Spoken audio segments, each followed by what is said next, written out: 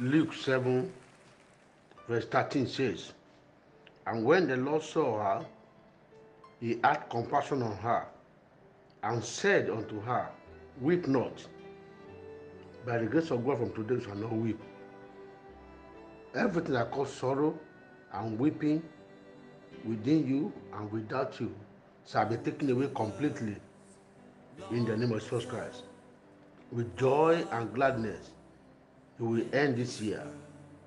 Things of celebration will not cease in your life and in your family in Jesus' name. The hand of God, the hand of the Master, will change every evil circumstance away from your life in Jesus' name. God of heaven will have compassion upon you. You shall receive the mercy of God, and the mercy of God will be the mercy of men. Those that see you will have reasons to bless you. As we are entering into the time of festivity, you shall rejoice, and those shall rejoice with you. Your testimony shall be heard, and your neighbors and your community will share your joy. In the mighty name of Jesus Christ.